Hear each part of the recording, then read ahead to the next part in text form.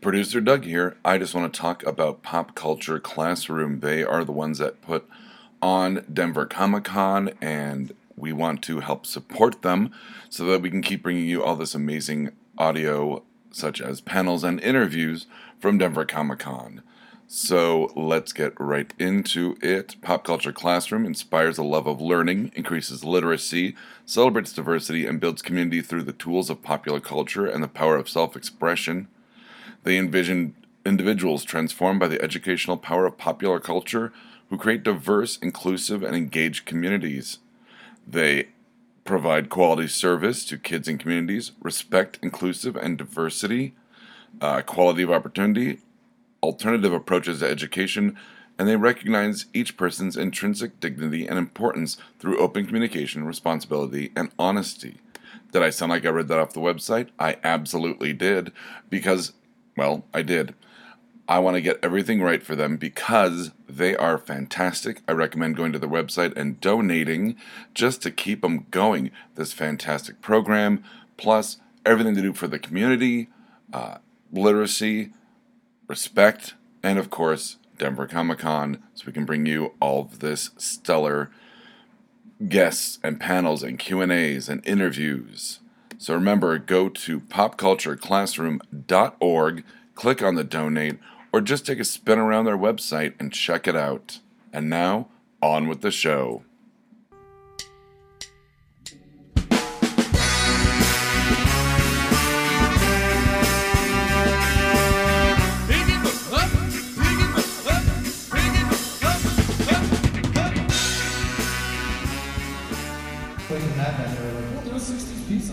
Exactly. A lot of smoking that we couldn't do because we were on NBC, so you had to keep the cigarette like this far away from your face. Pretend to smoke. Just out of frame. So we don't have to do on Stranger Things, which is excellent. Yes. And then I saw you on a recurring role on The Newsroom, I think was the next one, which is Yeah. There were things in between that were terrible. But Well, you were at Newsroom, and I think you were on a bunch of episodes, right? In the newsroom? Yeah, Sure. I was the kind of dumber anchor, Elliot Hirsch. Yes.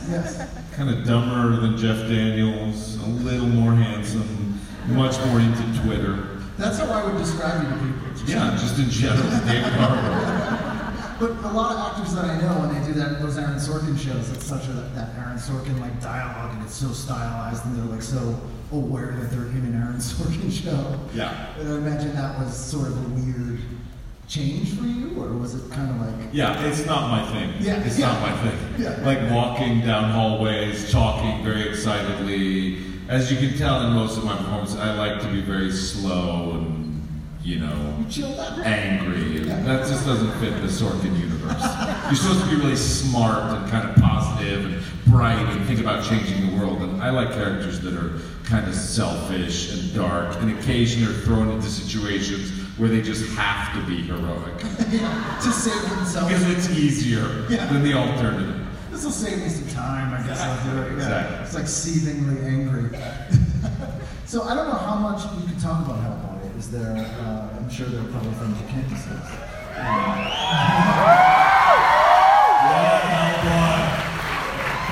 Where's Ron Perlman? I know he's in the building. Did you talk to him about it? Yeah, we had dinner.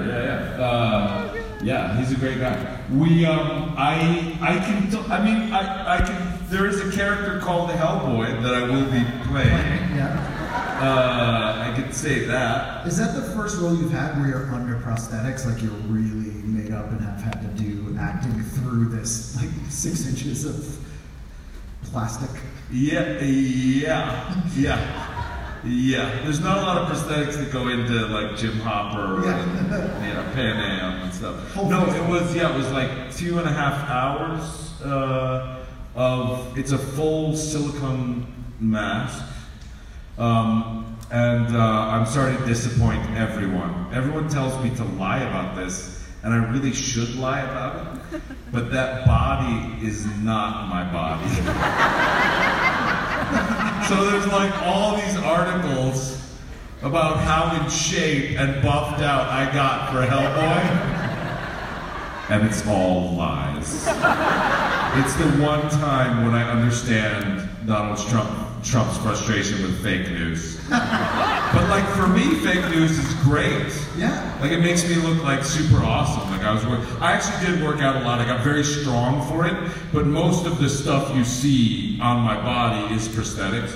So like that was a whole thing. The face was a whole thing. The horns, the hair. There were eye pieces that were yellow contacts. The mouth, the lower teeth was a whole piece. But the entire thing is practical. So the cool thing that you'll see on it is like, when you see that picture of me, or hopefully a trailer will come out soon, and you'll see other pictures of me, it's all practical. So that stuff is entirely real, it's physical, it has density, it has weight. None of it is CGI. So like, that Thanos thing that you see in the Marvel movie, that's not happening in our movie. All the monsters in our movie are practical monsters, like made by this guy Joel Harlow.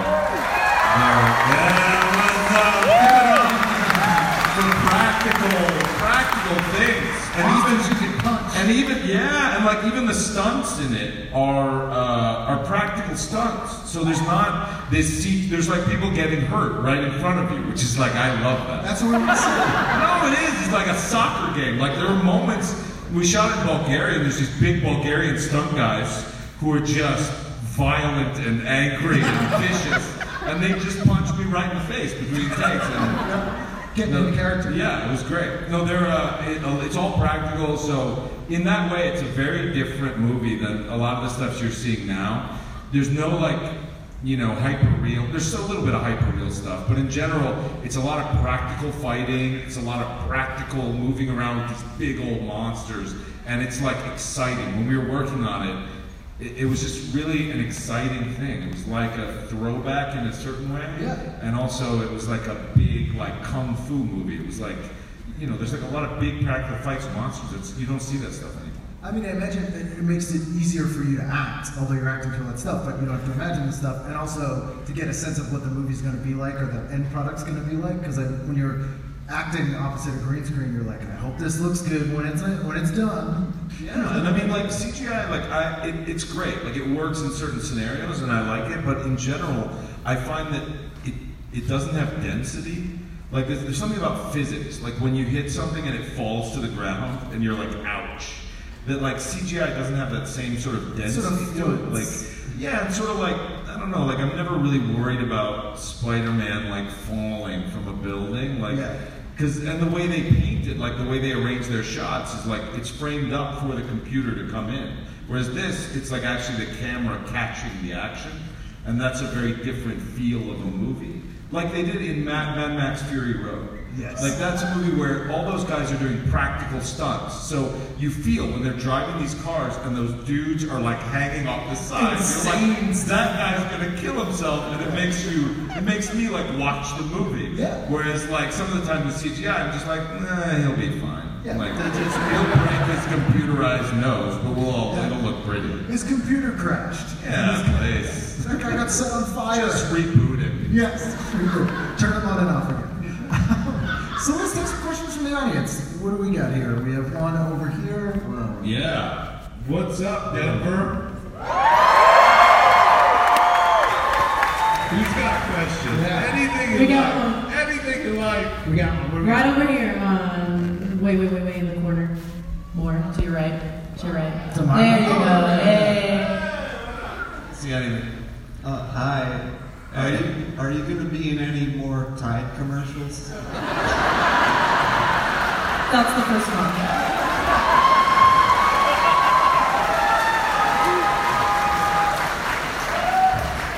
I hate to break it to you guys, but this isn't a Comic-Con panel, it's a tie-dye. We're doing these viral stunts. He's giving you the eye. Was the tie-dye, was the stain practical, or was it a CG stain? You know what? To be honest, it was a CGI. We did these promos with the football guy. Come on. No, come on. Gronk. No, the guy who did it last year did the tie-dye with the stain. Terry Bradshaw. Oh, that's embarrassing.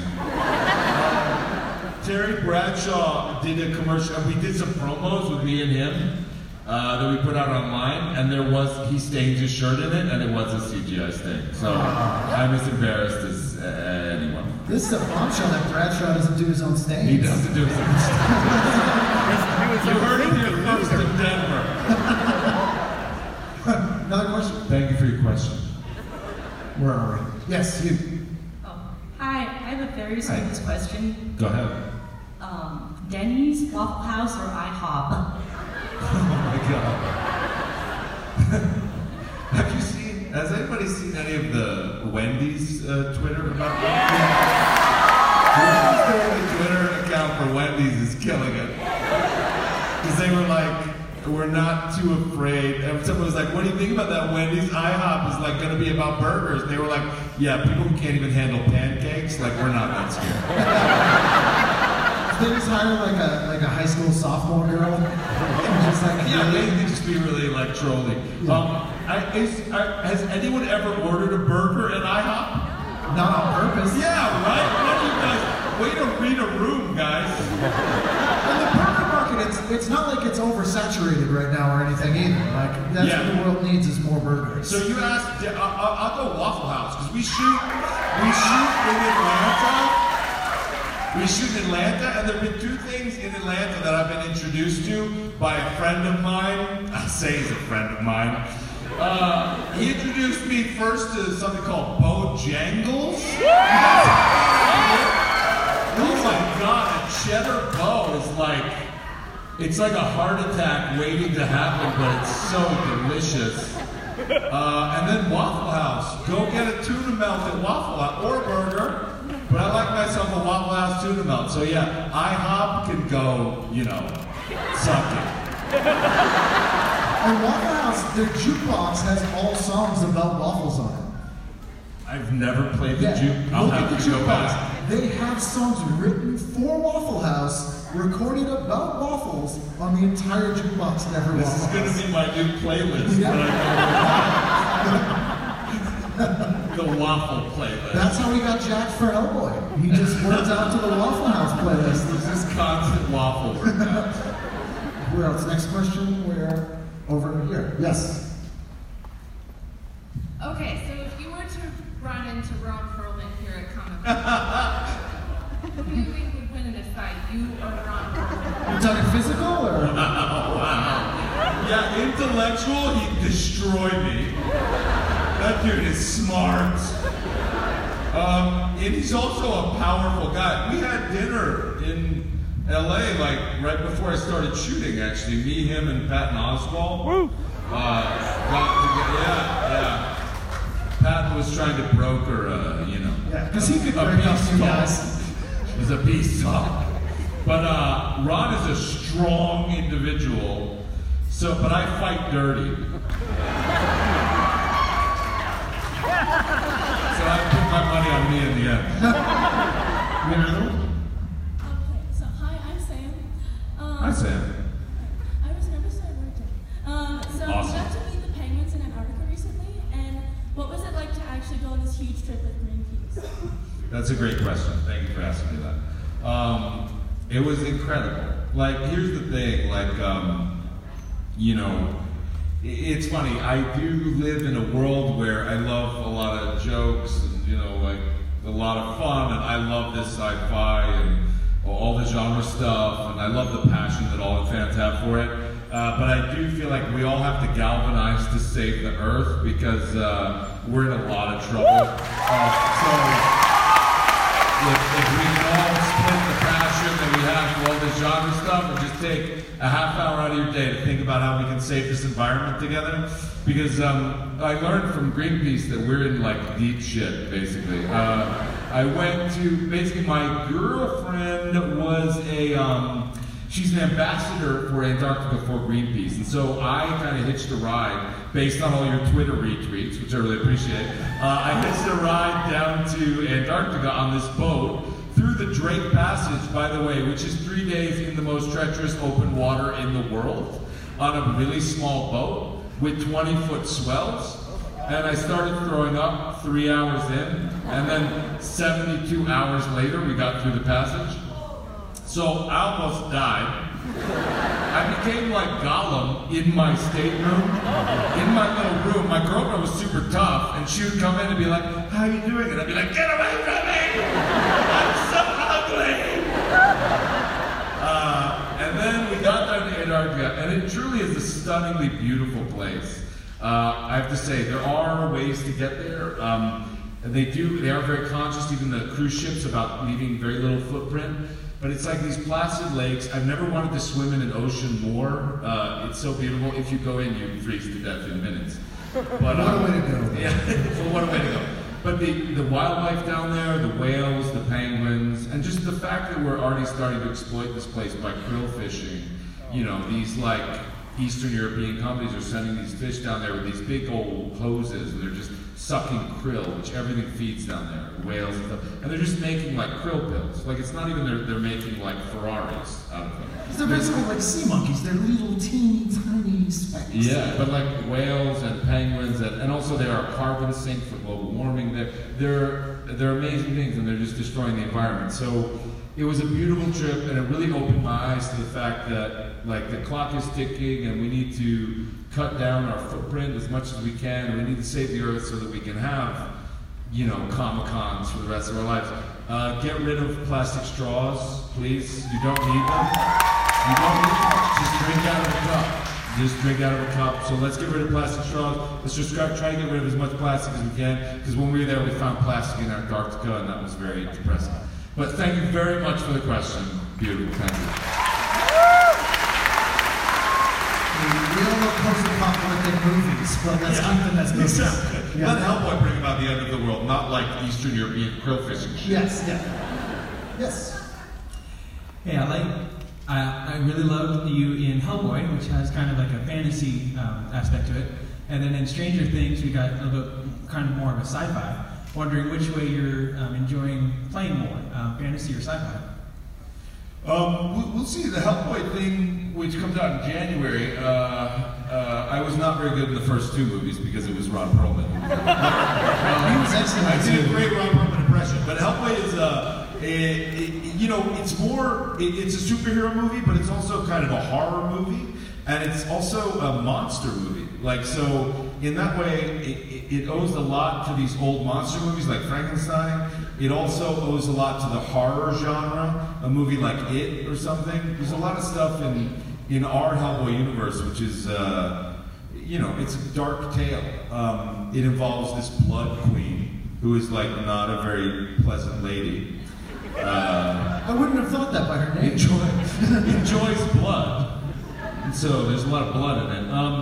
But I really did like that, and then, you know, Stranger Things is more of kind of a sci-fi genre thing, but in terms of acting, like whenever I'm acting in anything, it's less about the genre, it's less about the actual thing, and it's more about the character and sort of being true, and I like to go very deep into my characters, and I like them to be very emotionally resonant and very psychologically resonant, so you know, Jim Hopper, like I really want you to be moved by his struggle to deal with the loss of his daughter, his struggle to be a good man even though he isn't, his darkness. And in terms of Hellboy, I did a really deep dive into Hellboy, what it means to be an orphan, to be sort of brought into the world unexpectedly, to speak a different language than you do, to have a destiny that seems bigger than you, and to try to fight against it.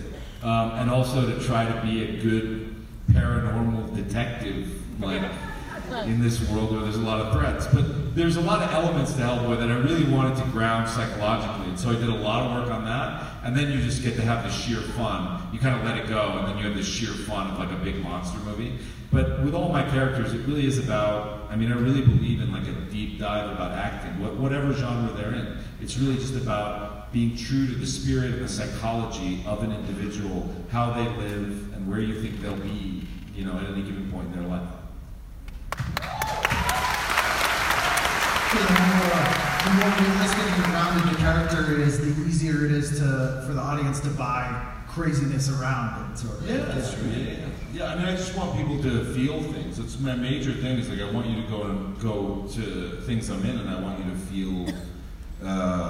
feel catharsis. Like see yourself in this person, in their struggle, and maybe the fact that they're an outcast, and so I want to bring that like to life. I mean, Hellboy himself has a lot of those ideas. Like he's hated by humanity to a certain degree, and so because he's the bringer of the apocalypse. He's gonna kill us all. Yeah, exactly. So We're judging but so I want you to feel. I want you to feel deeply about that. And I feel like if you condescend to the character, then you're not going to get people that you really need to go in deep and be like, what are these things in me, and how can I resonate in my flesh and in my blood and in my everything this pain. And so the deeper you go, I think the more resonant it is for an audience. Do you find that easier with genre stuff because of the sort of inherent allegory that exists in those? I mean, I approach genre stuff like to be honest, I come from a Shakespeare background. So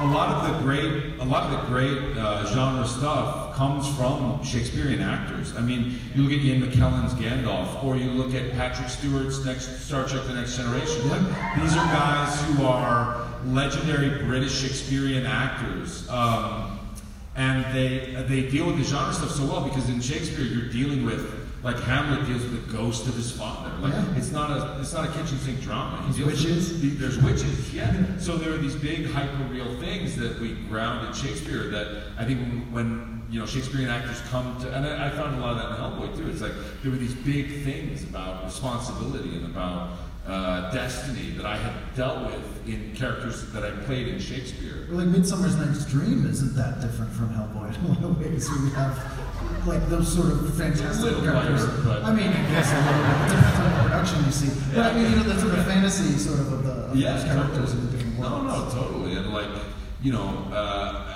certainly destiny, like characters, like you look at a character like Edmund in King Lear, and like he's someone who is sort of the antithesis of Hellboy. Like his destiny has been defined as something lesser than his will, and so he's using his will to battle against his destiny. And in a sense, Hellboy's doing the exact same thing. Hellboy's just trying to make the world a better place, where Edmund's trying to make the world a better place for him. Is there a Shakespearean play that you haven't been in that you'd still like to do? Yeah, there's one role that I'm dying to do. It's a play called Coriolanus. People know this play. It's a rather obscure Shakespeare play. It rarely gets done, but it's about this guy who's like this great general in Rome, and he's like the greatest general they have, but he doesn't really believe in democracy. He believes that the smartest, bravest, strongest people should rule, and everyone else should be grateful. And so he's kind of a fascist. Okay, yeah. And it's a problem. That is a problem. In a democracy. Yeah. So, and he's also got this mother that's like hyper obsessed with him, and she loves when he's covered in blood. When he comes home from battle, his wife's really scared, and his mother's like, oh, I love when he's covered in blood. It's a weird play. Yeah, it's a very beautiful play, though. I highly recommend you read it. But I've always wanted to play Coriolanus. Someday. Yeah. All right, more questions. Where are we? Right here, Middle. Hi. So, Newsroom actually happens to be one of my favorite shows, and I'm a character. And I just wanted to know what it was like reliving some of the major moments that they covered through new eyes. Because they cover like the Boston Marathon bombing. And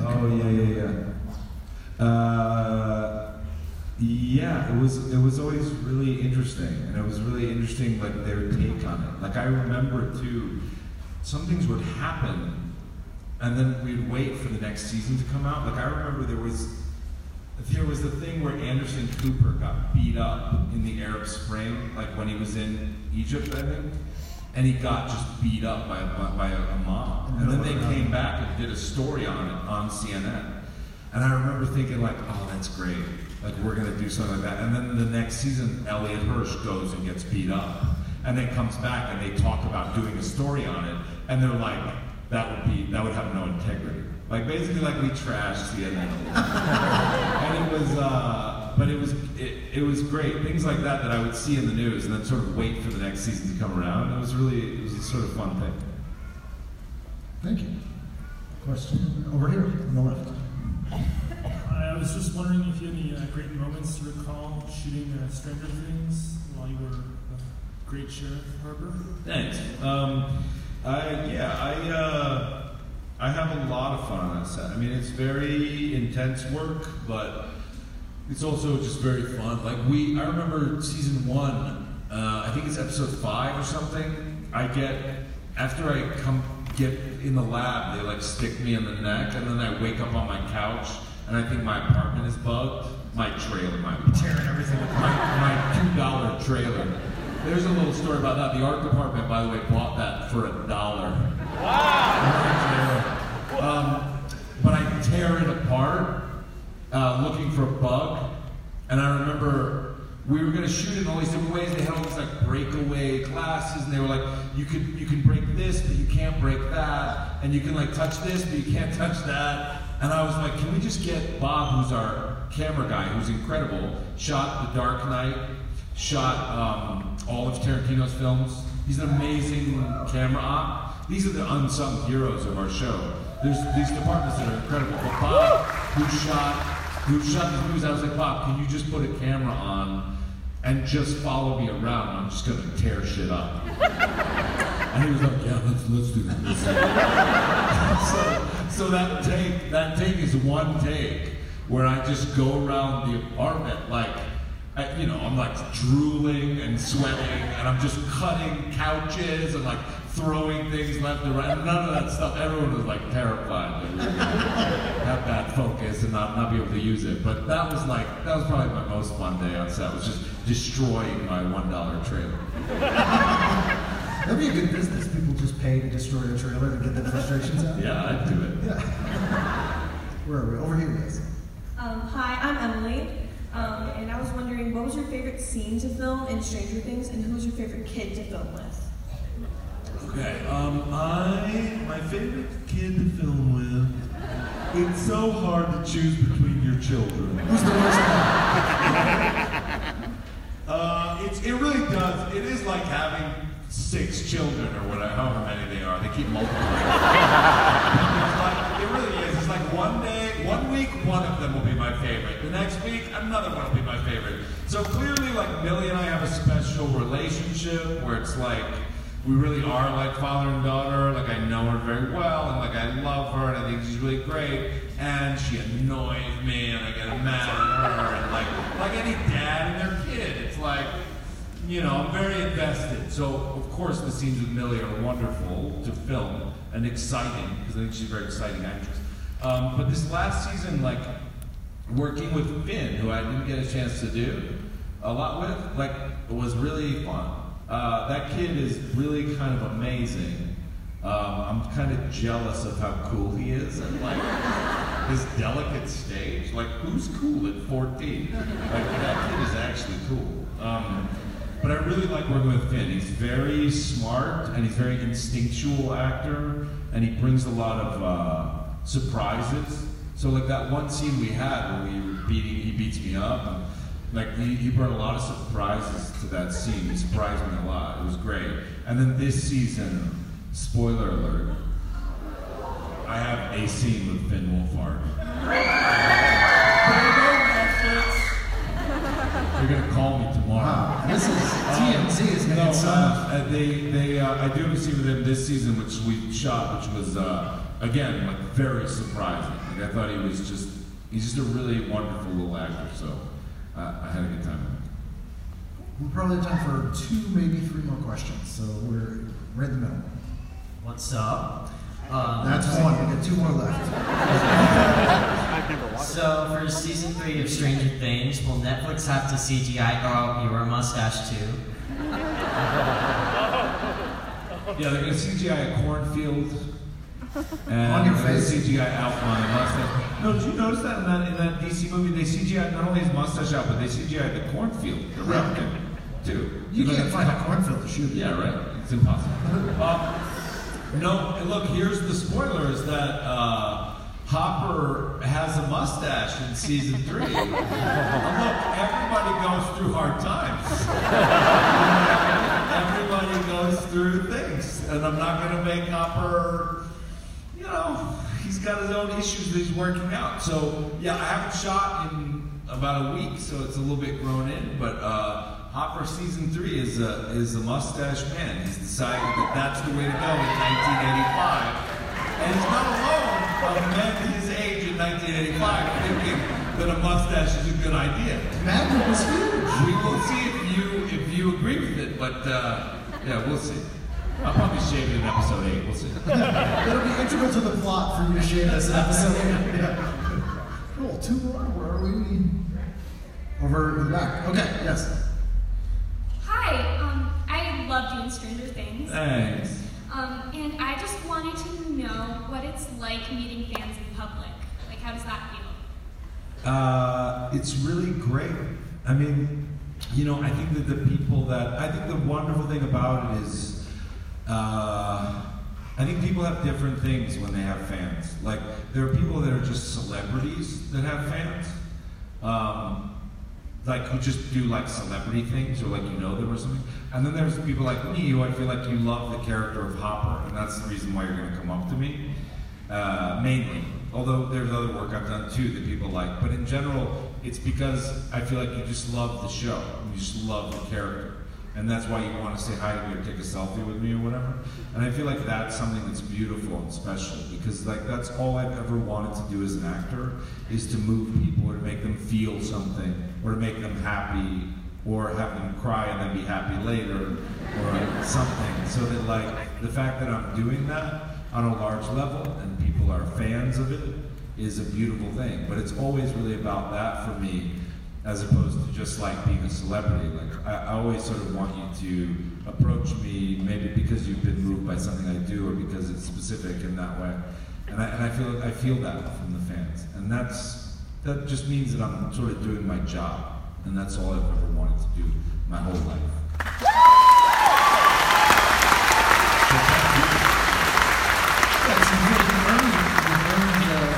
Validation of the work. Yeah, I don't know if you ever really earn it. I mean, it's so nice. It's like, I don't know if I ever feel like, yeah, I've earned it. Like, I feel like, it's more, I feel like grateful that it's come across. Yeah. Like, but it is in gratitude to your careful watching and to your investment in the show, and that is a beautiful thing. Excellent. So probably one more, yes. Hi, I'm a big fan of your work, but I also really love your Twitter feed. And you have a great relationship with your fans. Going back to that last question, I'm wondering, you mentioned Greenpeace. What was the craziest request that you fulfilled by someone saying, will you come to my prom? Yeah. I want to know what was the craziest. I did go to a prom. I didn't go to prom. I spaced them out a little bit. The one that I did was a girl asked me to take her high school senior photos with her. Oh, yes. Oh, I saw that. And I said I would do it if she got 25,000 retweets, only if I got to wear the school sweatshirt and hold a trombone. And she agreed to that. She got 25,000 retweets in like 3 minutes or something. Because everyone was like, we would like to humiliate David Harbour. Thank you very much. And we did it. Like, we actually set up a studio at Netflix, and you can see the pictures. They're on my Instagram and in her senior yearbook, if you happen to see that. It was hilarious and really fun. Like, we got a really cool photographer. We did it totally legit, like high school. And then the other one that I agreed to was there's a couple that asked me to officiate their wedding in September. And I said that I would do that if I got to read a letter about love that of my choosing, and also if I got to eat the first piece of cake. They get to smear it on each other's faces. I'm not going to ruin that, but I will demand the first piece after. Is the flavor choice up to them, though, or do you have some input in what? No, they get to choose everything. So we will do this in September. I've reached out to them, as long as we can make it like not about me. It is a day of like marriage between two people and love between two people, so I don't want to ruin it. But they have agreed, and I'm like, so I'm getting ordained as a minister. It's not a very difficult thing to do online. It's not like I'm reading the Bible like crazy. It's studying hard. No, but I'm getting ordained, and I will officiate their wedding in September. That was a really cool one. And then there was the Greenpeace one, which was sort of my ask. And then, like, the funny thing is, when the show comes out, I find that people on Twitter say such ridiculous, funny things to me, and then it kind of peters out. But I was in Bulgaria in October when this show dropped, shooting Hellboy. And I would shoot Hellboy all day, and then I would come home to my Bulgarian hotel room and just be miserable. Because I was in Bulgaria, and I didn't speak any of the language or know anyone. So I would just sit on my Bulgarian couch, and I would just look at Twitter, and people would say all these hilarious things. And so I would just like retweet a bunch of them and like talk about them. But that was the one that I did that request. I did the wedding one. I just kind of don't want to get annoyed with them. I sort of want it to be something, and the ones that I gravitate towards are the ones where it's kind of annoying for me to do. And it'll take like a week of like me being annoyed and like having to travel to places and like having to be grumpy for a little bit. Like I don't want it to be so easy that I could just do it, that I'll agree to this. Or you want to suffer a little. Yeah, I want it to suffer. I want you guys to know that it sucks for me. I have to go to Illinois and get ordained and the whole thing. But I also don't want to wear out my welcome with them, so I'm kind of a little bit like back and forth on the Twitter thing. But I've done a couple. I do really enjoy it, and we'll see if you guys do tweet me like a really special one, I may jump on it. But you know, we'll see. What a challenge to end on. What a challenge! There you go. Now it's in your hands. Thank you guys so much. If you liked this, check out some of our other shows like Mr. Right, Exotic Liability, and No Applause, Just the Clap. You can find us at www.bacnpodcast.com and by searching for BACN on iTunes and Stitcher.